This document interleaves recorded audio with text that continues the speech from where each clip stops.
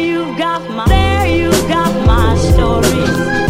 Just ask a woman. There you got my story. Trouble. You are listening to Feminist Current. I'm Megan Murphy. Just ask a woman. Just ask a woman. Any woman. Any woman. In Robert Jensen's new book, The End of Patriarchy, Radical Feminism for Men, he asks one question. What do we need to create and maintain stable, decent, human communities that can remain in a sustainable relationship with the larger world? His answer is feminism. The book puts forth a radical feminist challenge to institutionalized male dominance, offers a historical and social analysis of patriarchy itself, a critique of the sexual subordination of women manifested through industries like the sex trade, as well as a cohesive challenge to gender identity politics and the transgender movement. The end of patriarchy really isn't only for men, but in suggesting the radical feminist analysis as a basis for undoing the institutionalized hierarchy that harms people and the planet, he creates a powerful argument for men to adopt this approach as allies and as agents of change. Robert Jensen is a professor in the School of Journalism at the University of Texas, a founding board member of the Third Coast Activist Resource Center, and a member of the board of Culture Reframed. I spoke with him over the phone last week. Here's that interview. So, first, the most obvious question. Why engage men in radical feminism? Well, for me, this project goes back nearly 30 years now. When I started graduate school, I was about 30 years old, so it was literally about half my life ago. And at that time, as I always joke, I knew a lot about feminism. That is, I knew that feminists were ugly women who couldn't get dates. Mm-hmm. In other words, what I would have told anybody at that time was the version of feminism I'd learned from the culture. So I went into my graduate education with that assumption. But that assumption didn't survive very long because I started reading the work of feminist scholars. I started meeting feminists in my university career and working with feminist activists in the community. And of course, all of the distortions and caricatures of feminism I learned my whole life quickly faded away. And I learned that feminism not only had a penetrating critique of the nature of male dominance as it affected women and girls, but it also helped me understand my own pain, my own frustration with the expectations that patriarchy puts on men. So the way I summarize that is simply saying that I spent the first half of my life being told that feminism was a threat to me. And once I started studying feminism and meeting feminists, I learned that feminism is actually a gift to men. And I was originally trained in this version of feminism that we typically call radical feminism. And even though it's gone out of style in pop culture, it still seems to me the most compelling way to understand sex, gender, power, violence in this culture. And so, nearly 30 years later, I'm still trying to make that argument. Mm. And you, in the book, address the fact that some might question why anyone would or should want to hear from a man on radical feminism. And I thought that the point that you made around identity was good and interesting. The idea that identity alone doesn't determine the value of a person's analysis of how to understand the world. I wonder if you could expand on that idea and also address that question. Why would we want to hear from a man on radical feminism? Well, as you point out, the value of anyone's analysis of the world is not reducible to identity. I learned early on in feminism that feminism was a political movement that came out of the experience of women. And as a man who had been trained not to pay much attention to women's experience, I needed to stop talking so much and start listening. And that was an important part of my own education. But, as I point out in the book, if you listen but never speak, it's worth asking, what's the point? If you change the way you see the world, if you take in new ways of thinking, and you form an analysis of the world, it seems to me one would want to share that with others. Now, the way in which one does it is important. I try not to go around, pretending I have the definitive word on gender politics and explaining it to everybody. But I do think that men have something to contribute to the conversation, especially when we take seriously the voices of women, and that's what I've been trying to do. The other reason that I wrote this book is more pragmatic, and in a way kind of paradoxical, because I'm well aware that as a middle-aged white male with a PhD in a university position, my voice carries more authority than some other people's, not because I'm smarter necessarily, but because I have those identity markers and those positions. And so taking what I've learned from women, articulating it in my own voice with my own experience added, and trying to speak especially to an audience of men, it seems to me in just political terms can be a pragmatic position. I try to keep myself in check. I work with women. I work in feminist organizations, and I feel pretty confident that there are a lot of women who, if I get out of line or say something stupid, won't hesitate to tell me. And that's an important check to make sure one is accountable. But in the end, I can't hide the fact that I think after, again, nearly 30 years of working on this issue, I think I have something to say. And it's refracted through my own experience and I think best told in my own voice. Mm-hmm. And when it comes to men in feminism, I mean, it's a complicated issue, right? Because women have been betrayed by men so often that, of course, we're wary of men's role in our movement.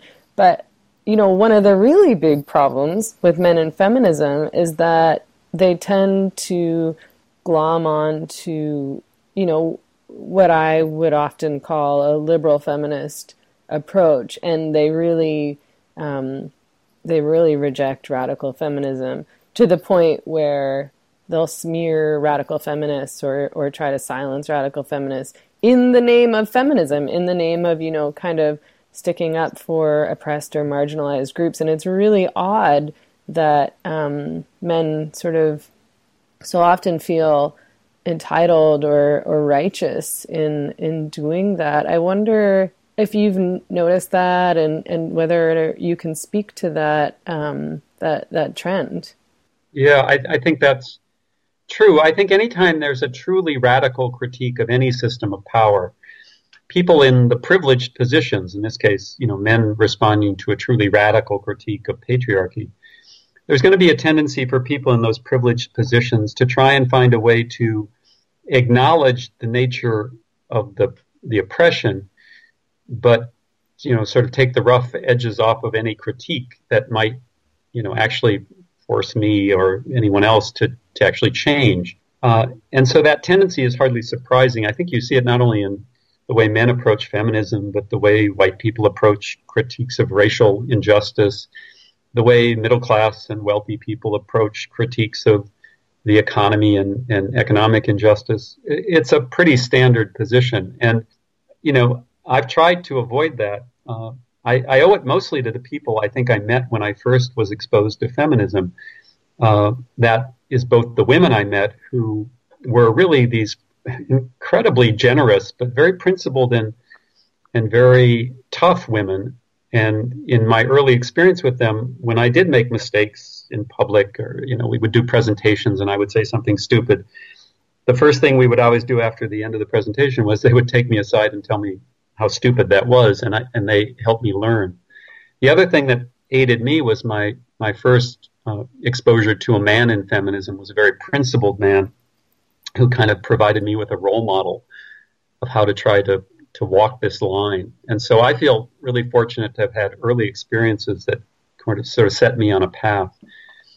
But, in the end, it's easy to always tell a story about how self-righteous one is, and that's dangerous as well. I see a lot of men doing a lot of different kinds of work in feminism. Some of them don't necessarily take up the radical perspective, but I see them doing good work, in anti-violence education and things like that. And so I try not, excuse me, to be too harsh. So rather than, criticizing others a lot, what I try to do is just keep articulating this radical perspective, which, as I said, 30 years ago struck me as the most compelling way to understand sex, gender, and power. And 30 years later, it seems an even more compelling way. And so I try to focus on that and spend less time worrying about what other men are doing. But I must say, the male allies I find in this who are committed to the radical feminist critique are some of my best friends in the world. And the men who sort of take up the more liberal perspective, I find, are simply not doing work I'm that engaged with. Mm-hmm. In talking about the way that we as a society have really failed to honestly address the realities of white supremacy, imperialism, capitalism, patriarchy, you quoted James Baldwin, and I really like this quote. And he says, and the quote you used is, "If you've got any sense, you realize you'd better not run. Ain't no place to run, so walk toward it. At least that way you'll know what hit you."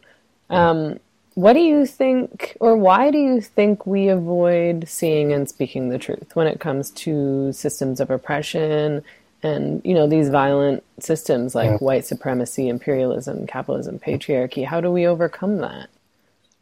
Well, that Baldwin quote was really compelling because he's talking about the fact that it's, we all feel a certain kind of terror. Even people in privileged positions, if we're honest with ourselves, at some level know there's a lot to be scared of in this world. And that advice to kind of walk toward it instead of always run away from it really struck me as powerful.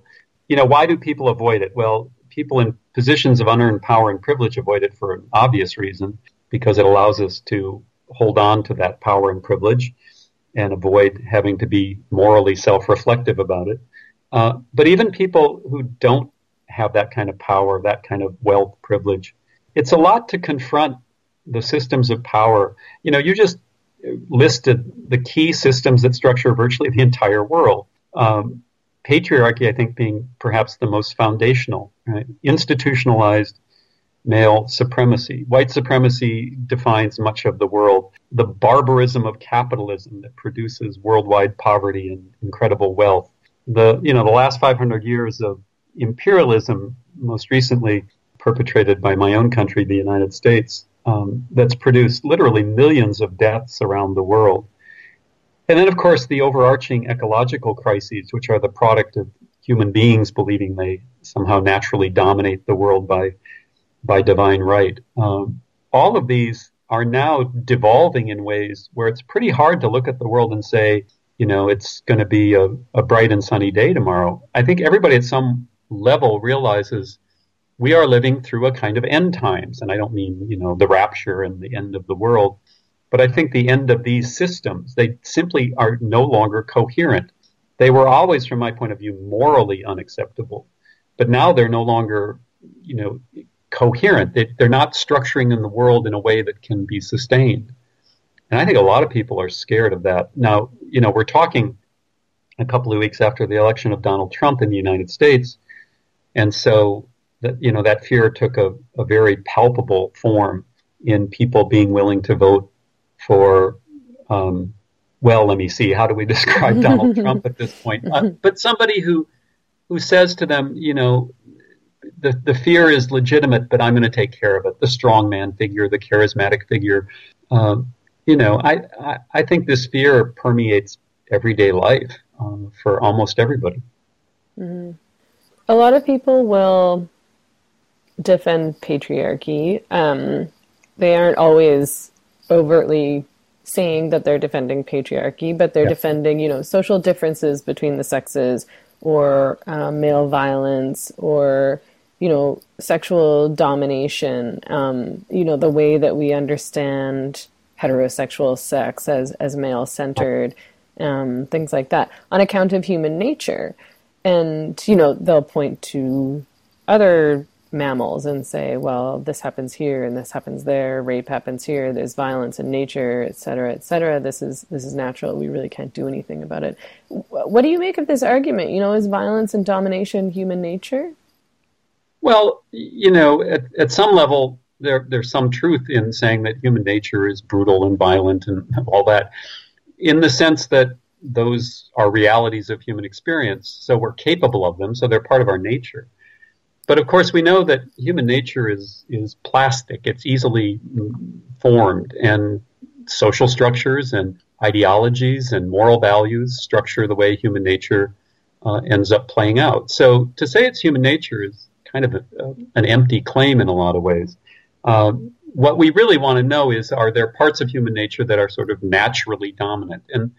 And here is where the secular defense of patriarchy kicks in, typically under the heading of what they call evolutionary psychology. But it mistakes human history because, of course, most of human history was not lived in patriarchy. So if we're going to look at our evolutionary history, what we're going to find is that the dominant themes in human evolutionary history that created the possibility of decent human communities were collaborative and cooperative, in which there was no rigid gender hierarchies. All of that is a product of patriarchy. The assumption that male and female will always be in relationships of hierarchy is not part of human history throughout. It's only the recent past, maybe the last 6,000 to 7,000 years. So if human nature is going to be used as evidence, it should be evidence that patriarchy is distinctly unnatural. Now, remember, there's also a theological version of this defense of patriarchy, especially one hears it in societies like the United States that are highly religious. And that's to say it's not necessarily human nature through evolution, it's human nature by divine gift, that God established this order that has the husband on top, the wife below, the children, then the dog, the cat, the goldfish, whatever the hierarchy is. And there are hard versions of that, a kind of hard patriarchy, with a theological base. And then there are softer versions that say, men should be kind and gentle with women as they dominate. But in the end, of course, whatever the justification for patriarchy, whether it's hard, soft, or otherwise, when you tell one group of people, in this case men, that they in some way are naturally dominant over another group, that is women, what we know is that inevitably abuse stems from that kind of ideology. You cannot tell one group of people that they are naturally superior to another, naturally dominant over another, and not expect that kind of abuse. It's inherent in that kind of relationship. So justifications for patriarchy abound, but they all fall apart. And the consequences of patriarchy are now quite clear. The one I focus on most in the book is violence and sexual exploitation of women and girls. That's one particularly pernicious result of patriarchy. And, apologies aside, we either deal with that or we don't. And I don't see a way to deal with it without a radical feminist critique. Mm. Speaking of nature, I was glad that you addressed the difference between sex and gender in the book. And lately it's become popular to accuse radical feminists of biological determinism for noting the differences between sexes and the role biological sex plays in patriarchy. And, often these people will bring up intersex as a means to challenge the notion that male and female are real categories in this world and that these categories very much matter in terms of feminist discourse. What's the problem with that argument? Yeah, you're pointing to the fact that part of the problem today is that the terminology we use is so confused and confusing that it can be hard to even have a coherent conversation with people. And that's why in the book, as you point out, I go back and I remind folks that, in the 1970s, the feminist movement made this clear distinction between biological sex and male and female as biological categories are real. They're based in reproduction. And since I believe in, Darwinian evolution by natural selection, I think reproduction is important to pay attention to. As you point out, there's a category we call intersex, which is people born with ambiguous characteristics, whether it's chromosomal, genitalia, secondary sexual characteristics. But that doesn't somehow magically change the way we reproduce. There's lots of anomalies in any population. For instance, human beings have a visual system, and that visual system is essential to our place in the world. Yet there are people born congenitally blind. but that doesn't mean the human visual system is less important. So there's lots of anomalies in these aspects, and they don't change the nature of that biological reality. Now, we use gender as the term for the culturally constructed meaning that is applied to those sex categories. And so sex and gender are still very important categories. I am unambiguously biologically male. I was socialized in a patriarchal society into masculinity to take up this position we call man. And those are very clear differences in sex and gender. Sex can't be changed. I'm unambiguously male and will remain that for the rest of my life. But we can, try to change the way we socialize people into these gender categories of masculine and feminine. And that was always the feminist project, to not deny the reality of biology, but to challenge the construction of gender and patriarchy. And I see nothing that's changed to make that project any less important. In fact, it's probably more important than ever. There are some trends in other styles of feminism. We've been talking primarily about radical feminism, but in other forms of feminism, sometimes called liberal or postmodern or third wave, different terms that sometimes describe the same points of view.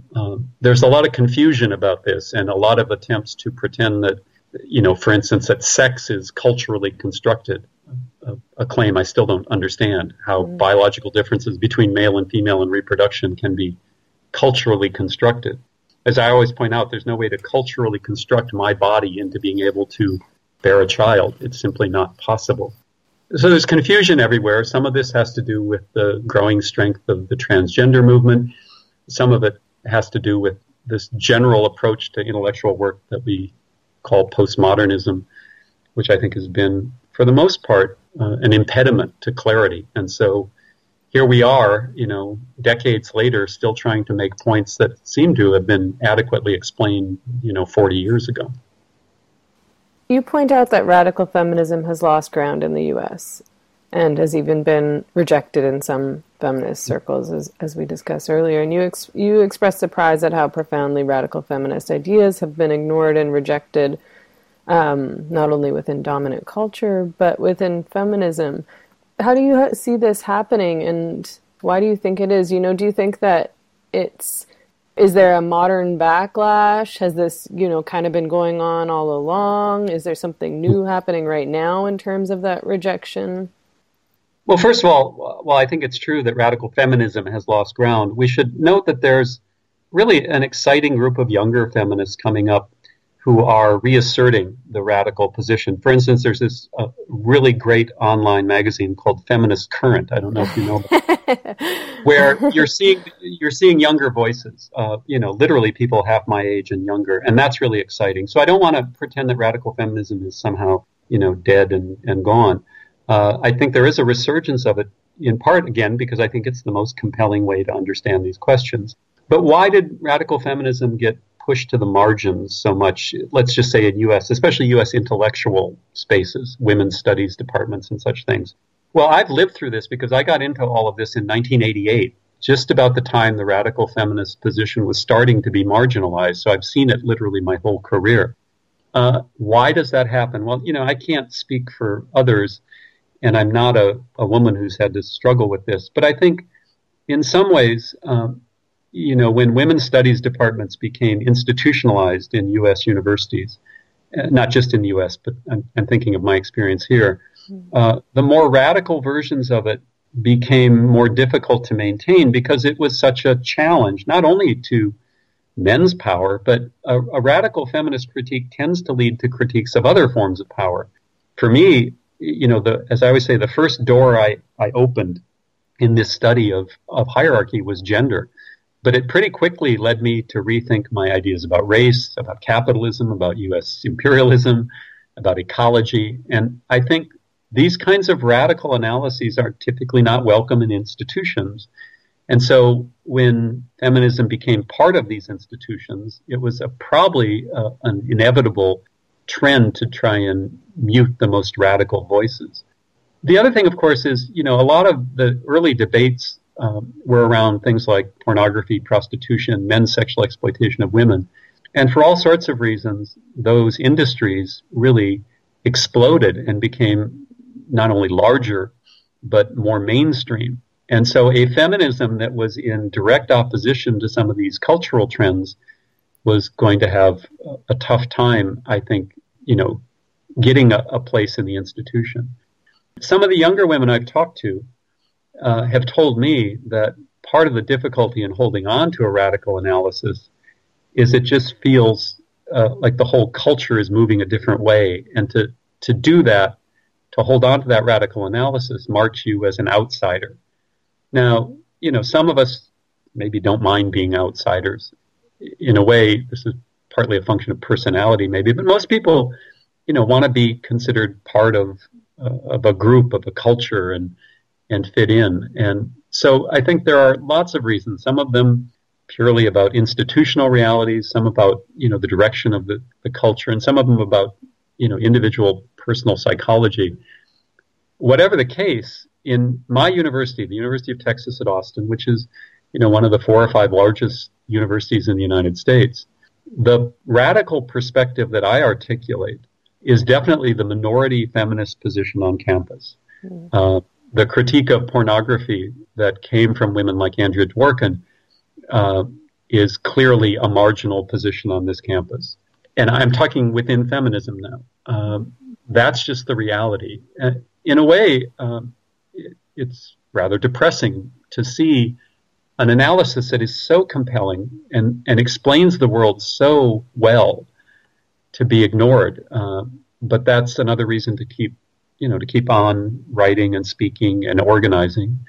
And people will continue, but we're fighting a long battle here, and it's going to be a while, I think, before the radical perspective takes its place at the heart of feminism, which I think it should, and at least I hope it eventually will.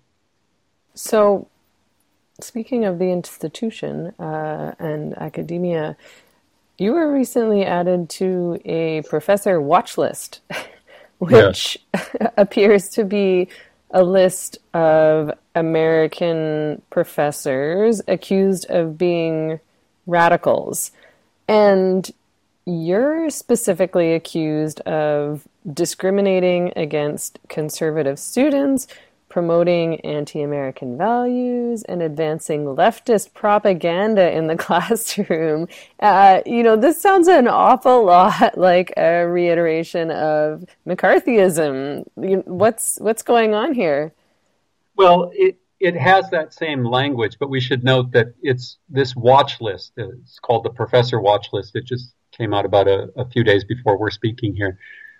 It's not issued by the government. It's not a state project. It's from a conservative group of young people who have taken it up as their mission, to police college campuses. That said, even though there's not the power of the government behind this, it is disturbing. It's not the first time this has happened. I think this is the third watch list I've been on. The first one was specific to the UT campus. It was a project that was going on all over the country. Conservative students were being encouraged to create them on their own campus. Then there was a national one, and now this is the second version of this. And there's never been any, consequence to me as a result. I've never been disciplined or punished. And the reason is simply because the claims that are made on these lists that somehow people like me are inappropriately politicizing the classroom simply doesn't hold up. Because if you sit through my classes, I think you'll find that I teach responsibly. I do bring up these critical perspectives, but I don't impose them on students. I try to explain the origins of them, the ideas, where they came from. We talk about the importance of defining terms and providing evidence and using rationality to come to conclusions.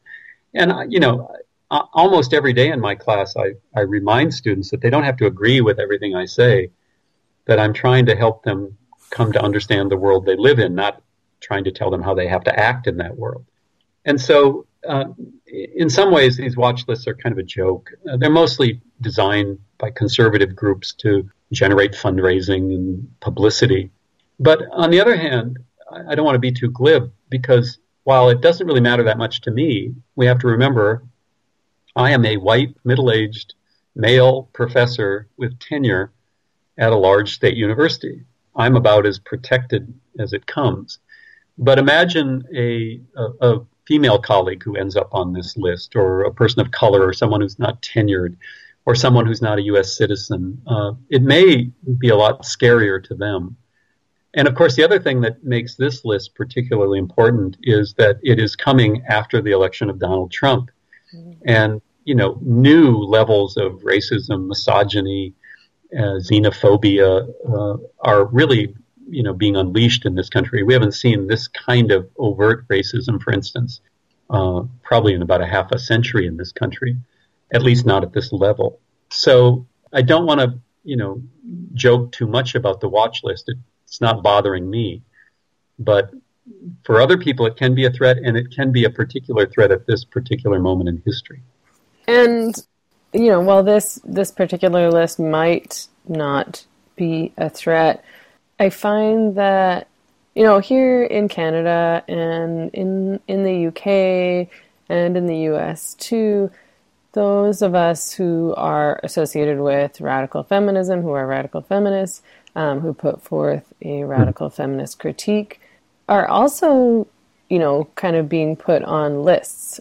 Women like Julie Bindel have been no-platformed in the UK. There was a petition started by pro-prostitution lobbyists and some liberal feminists and people who identified as leftists in Canada, mostly on the East Coast, who started a petition to have me fired and no-platformed.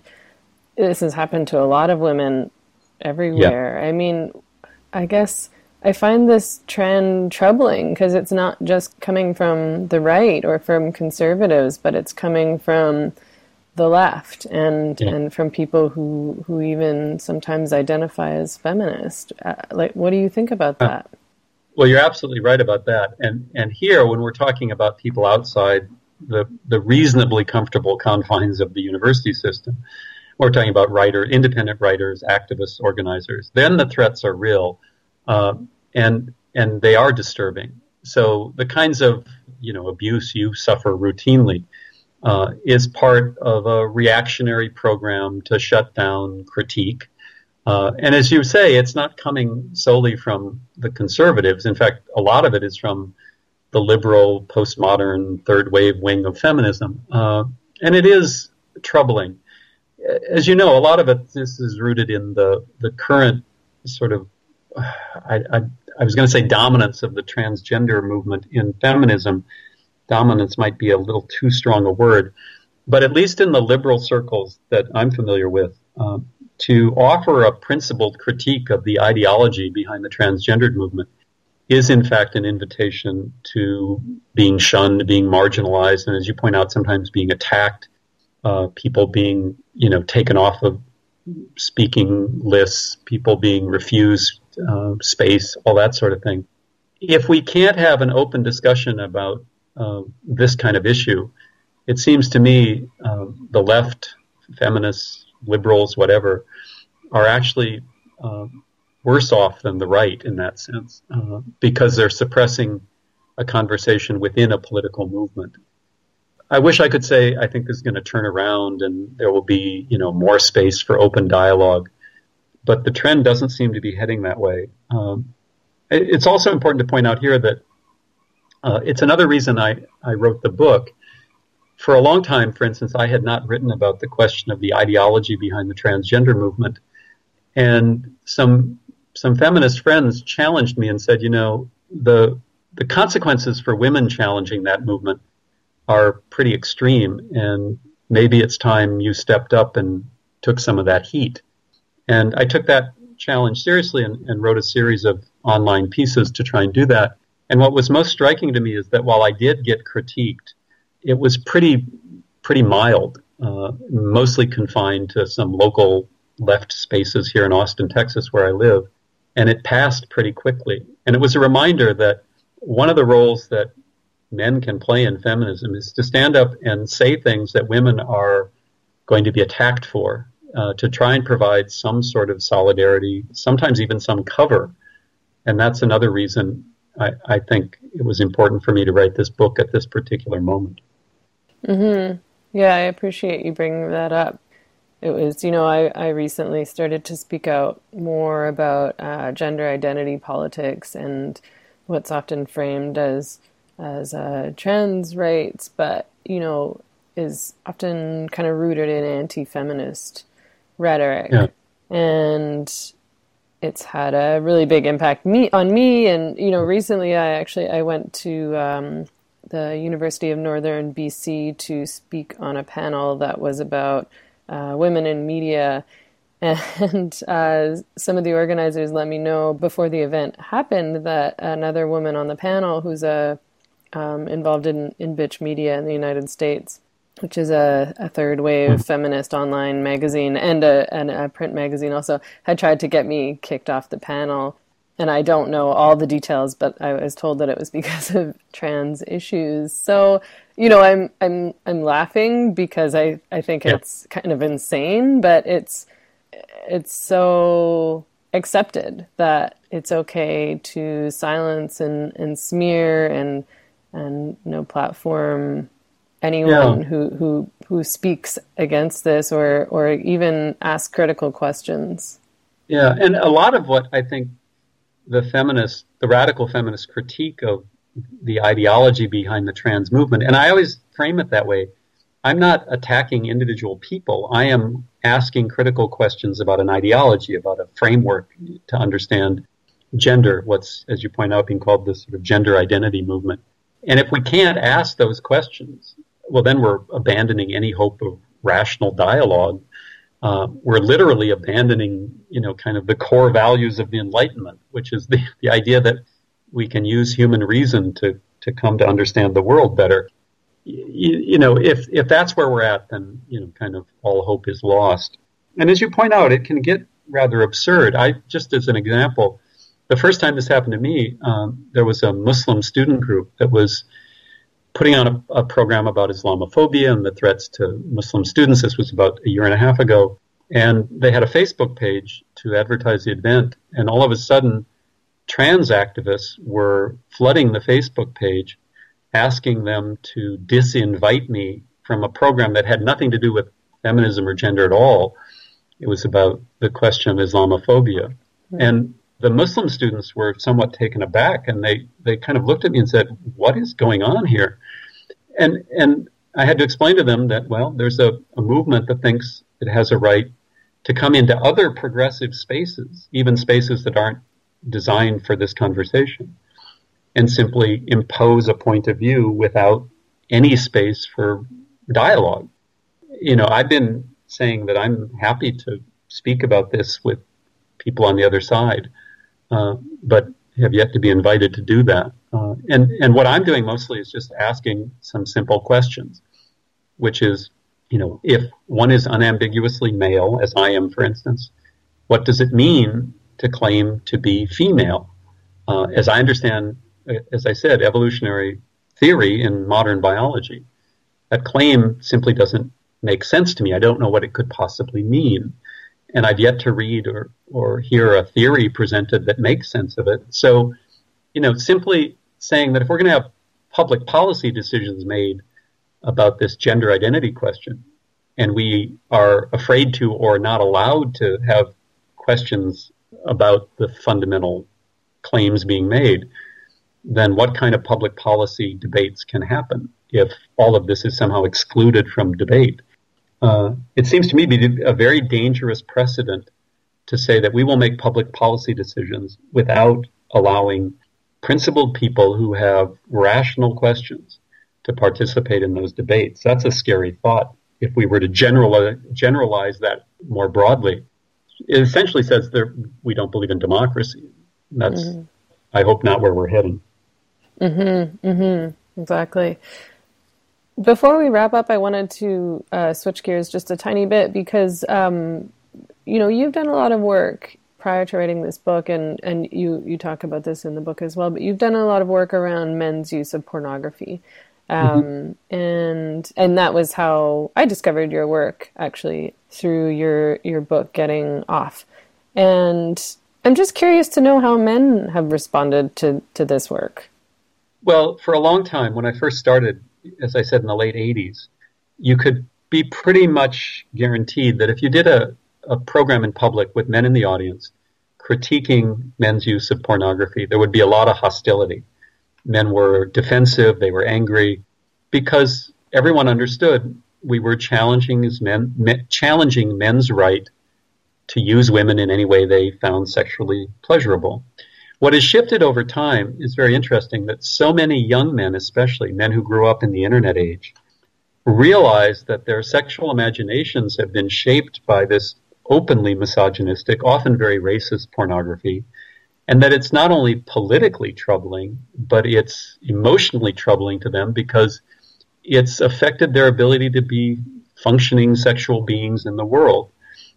I hear often, in fact, there are now online forums where men are sharing these stories about essentially being sexually dysfunctional without pornography, and even men who are big fans of pornography recognize that is going to inhibit their ability to live full and decent human lives. So the reaction has changed. There's still a lot of men who are hostile and defensive when you challenge their right to use women sexually. But more and more, the extreme nature of pornography, the readily accessible pornography that comes through the internet, has so distorted men's own personal lives that they're starting, without any feminist analysis, at least at the beginning, to understand the consequences of this, at least for themselves. And I think, my job as a man rooted in a radical feminist critique is to say, okay, it's not only, though, about how it affects your sex life, it's about how it affects the lives of women and girls. And there's both, in that sense, an argument from self-interest. You should resist the pornographic culture for your own sake. But there's an even more compelling argument from justice that we have a moral obligation, an obligation based on basic human decency to challenge systems that routinely result in these levels of harm to women and girls. So that's the sort of ray of hope, is that as the radical feminist critique of pornography has been increasingly marginalized, people are still coming to it because it does help answer questions. And as the pornography in the culture, becomes even more accessible and even more extreme, I think it's even more important to keep the radical feminist critique of pornography alive, so that when people do need it, it will be there. And of course, we see that radical feminist critique of pornography as part of a larger feminist analysis of men's exploitation of women, of men's violence against women. And as I said, it's also a gateway into understanding the effects of hierarchy more generally. It helps us understand and come to critiques of white supremacy and capitalism and imperialism. So, it used to be said that if you aren't radical when you're a young person, you have no heart. And if you're not conservative when you're older, you have no head. That is that, young people are passionate, but then as we get old, we get more sensible. And in my case, it's been exactly the opposite. The older I get, the more radical I get. Not because of some headstrong passion, but because it seems that these radical critiques do a better job of explaining the world around me. And so I keep at it. And finally, say a man is listening to this, maybe he's just starting to learn about radical feminism. What should he do? How does he get involved? What could his role be in the movement? Well, in some ways, wherever we live, there's a way to try to inject a radical feminist critique into all that we're doing, whether it's in the workplace or in other political movements. But if somebody wants to really focus on men's exploitation of women, for instance, there are some places where you can show up and there will be immediate ways to contribute.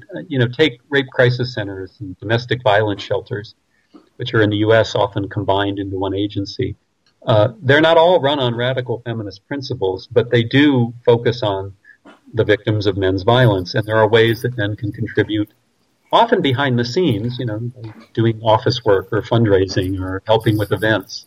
But whether or not you're out front speaking or not, if you get involved in those things, it puts you in contact with women who are working to improve the lives of women and girls, and that will help men. That was a lot of how I originally got involved.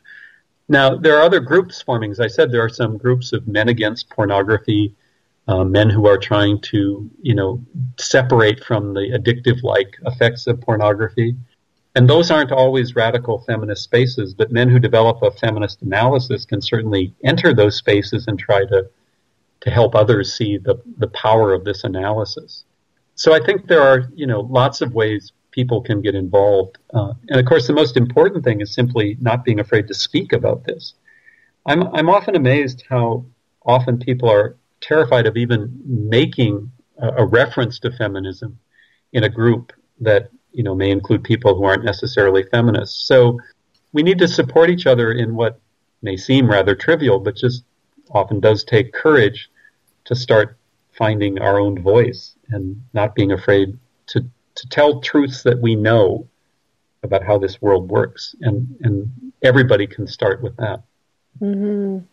Thank you so much. Thank you so much for all your work and, for your solidarity and your allyship. And thanks so much for taking the time to talk with me today. I really appreciate it. Well, and thank you for Feminist Current and all the work that you and, as I said, this whole new generation of younger feminists are doing. It's very heartening. It's very exciting. And in whatever ways some of us old folks can contribute to it, we're grateful that you're there. So thank you. You just heard an interview with Robert Jensen, author of numerous books, including Plain Radical, Living, Loving, and Learning to Leave the Planet Gracefully, Getting Off, Pornography and the End of Masculinity, and The Heart of Whiteness, Confronting Race, Racism, and White Privilege. His forthcoming book, The End of Patriarchy, Radical Feminism for Men, will be out in early 2017 from Spinifex Press. That is all the time we have for today. I'm Megan Murphy. Thanks for tuning in to Feminist Current. Just ask a woman, any woman who knows. You can find us online at feministcurrent.com, tweet at us at feministcurrent, or send us an email at info@feministcurrent.com. We are hosted by Libsyn, and you can subscribe to the Feminist Current podcast anywhere you like to listen. iTunes, Stitcher, Pocket Cast, TuneIn, Google Play, and beyond. You can even give us 5 stars and a review on iTunes. Show the world radical feminism is worth listening to. Feminist Current is a syndicated show produced and edited by myself, Megan Murphy, out of Vancouver, BC. If your station would like to air Feminist Current, you can find episodes at audioport.org. And finally, if you enjoyed this podcast, consider making a donation to support our work. Just visit feministcurrent.com and click the donate button.